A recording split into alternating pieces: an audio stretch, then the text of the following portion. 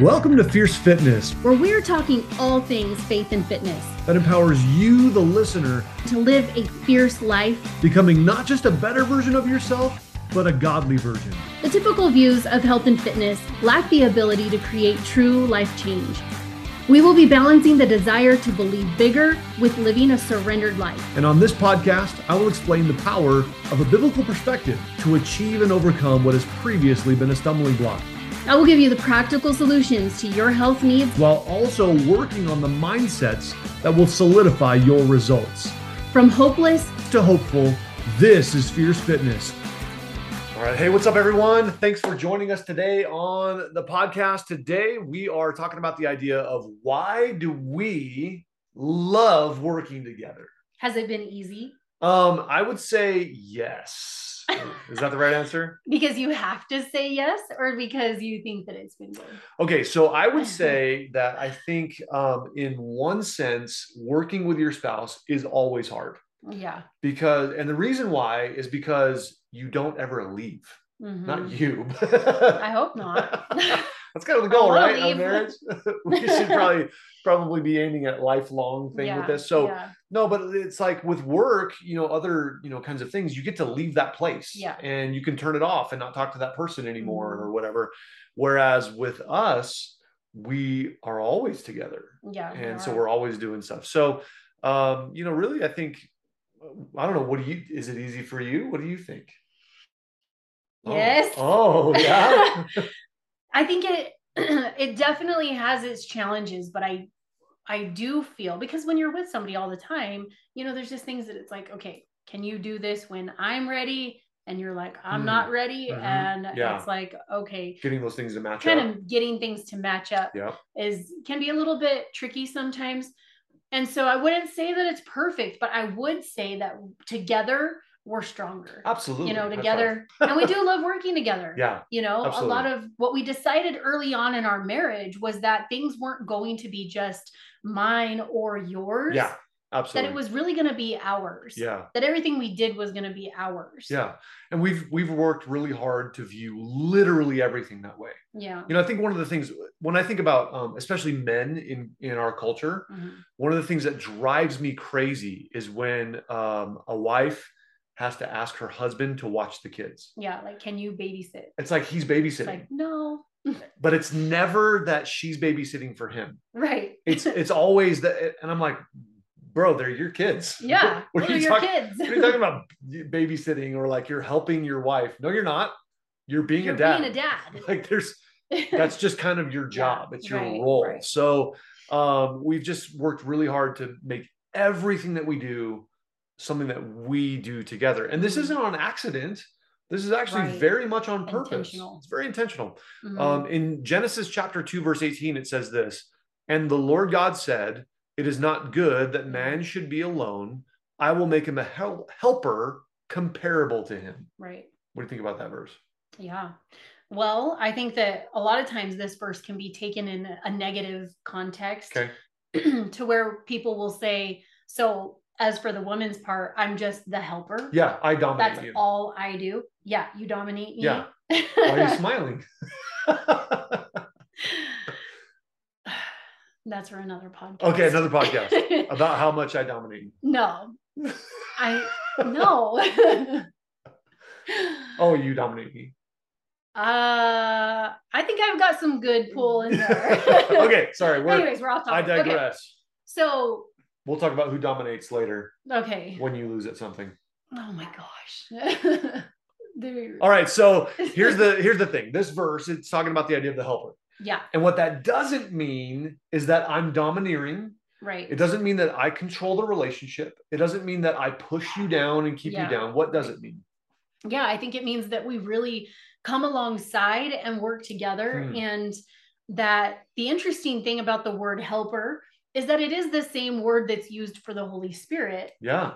Later on. When Jesus I think it's Matthew 14, Jesus says that I'll send the helper to you. He uses that word, that title for the Holy Spirit. So ladies, if you think somehow that you're being pushed into a bad position, I mean, I think the Holy Spirit thought that was a good enough title for himself. Yeah. So it's, when we when we embrace the idea that we are to come alongside and to help really each other, you know, then we can go forward in the things that God's called us to do. Now, here's an interesting thought.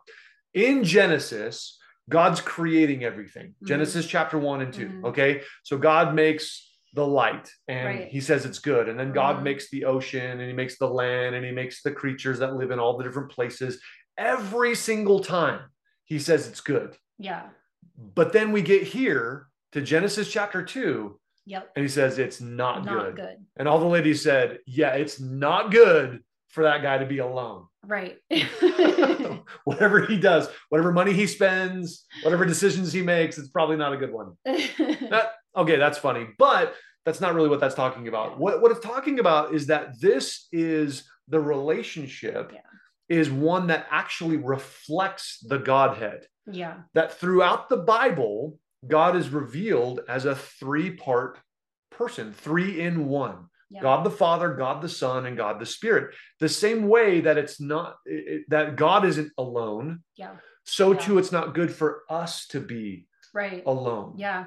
And one of the things that I think about just in our relationship is that if one of us is, you know, acting in a way that's like, okay, you're a bit over the top, or okay, you know, that wasn't really wise, or, you know, I don't know that that would be a good decision. We have said from the beginning of our marriage that we have an open policy to where we're not just going to brush things under the rug. We're actually going to, you know, say some of the things that are the hard things, because we know each other better than anybody else knows us. Because we live together. So we know our weaknesses, each other's weaknesses. Yeah. We know where we fall short. And instead of pointing it out and criticizing it, we really strive to come alongside to say, hey, maybe think about it like this. Yeah, absolutely. You know? Because where you have a strength, maybe I have a weakness. Right. And then the other way around, maybe I have a strength where you have a weakness. And if I think about my strengths, not as ways to harm you or manipulate you or look down on you because you're not like me. Instead, I think, you know what? I have a strength. I can serve you. Yeah. I can help you. And so, you know, working together, it's just, it makes it where it's this thing that we just do because it's the way we've always viewed all of our lives. Yeah. We parent together. Yeah. We have been in ministry together when we were 20 years worth of ministry. We've done student ministry and planted churches and all sorts of stuff. Yeah. Every single part of the way we've done it together. Now, the types of things that we've been able to engage with have been different based on the seasons of life, but we've never done it separately. It's always been together. Yeah. Well, and I think too that 2 is always stronger, because when maybe you're not feeling it, or, you know, like even the enemy's like playing with your head and you're like, oh, I just can't, you know, what am I doing? You know, there are things planting a church. Let's take that, for example. We've planted 2 churches. We're about to plant the third in Florida. And man, that can mess with your head. Yeah. What the heck am I doing? Like, why am I doing this? Yeah.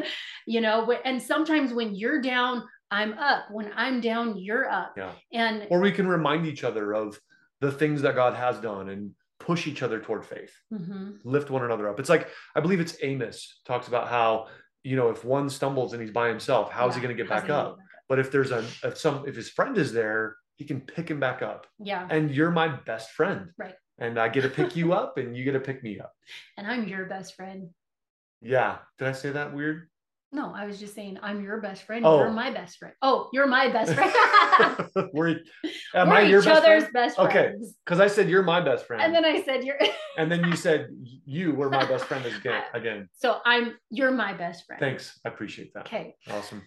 Well, one of the things that I was just going to add too is that, you know, I think about just this idea of fitness. And I think about how, you know, when I am like, I really need help. Like, I need accountability. Yeah. I need knock the chips out of my hand. Yeah. And I've said to Cody too, like, knock the chips out of my hand, because sometimes I feel like I don't have the strength. Or how about like when we're even in the morning trying to get up and go to the gym, I'm like, oh, you're not going to go to the gym today? I was like, no, I'm just going to take this day for myself. It's like, come on, let's go. Yeah. And we encourage each other. Yeah. So just having that person there that knows what your goals are, that knows what you're striving for, and is really able to just say, hey, are you sure you want to make that choice today, or do you want to come along? Yeah, absolutely. That's huge. Absolutely. Makes it a lot easier. So I love you. I'm grateful to be able to do this stuff with you. I love you. Awesome. Good. See you next time. Bye. This is Fierce Fitness. Thanks for listening. We would love for you to connect with us more at lose10now.com or on Instagram at King's Fierce Fitness. Individually, you can follow me at Cody King or me at Micah King Health. Join us next time as we continue our conversation on not just becoming a better version of yourself, but a godly version. From hopeless to hopeful, this is Fierce Fitness.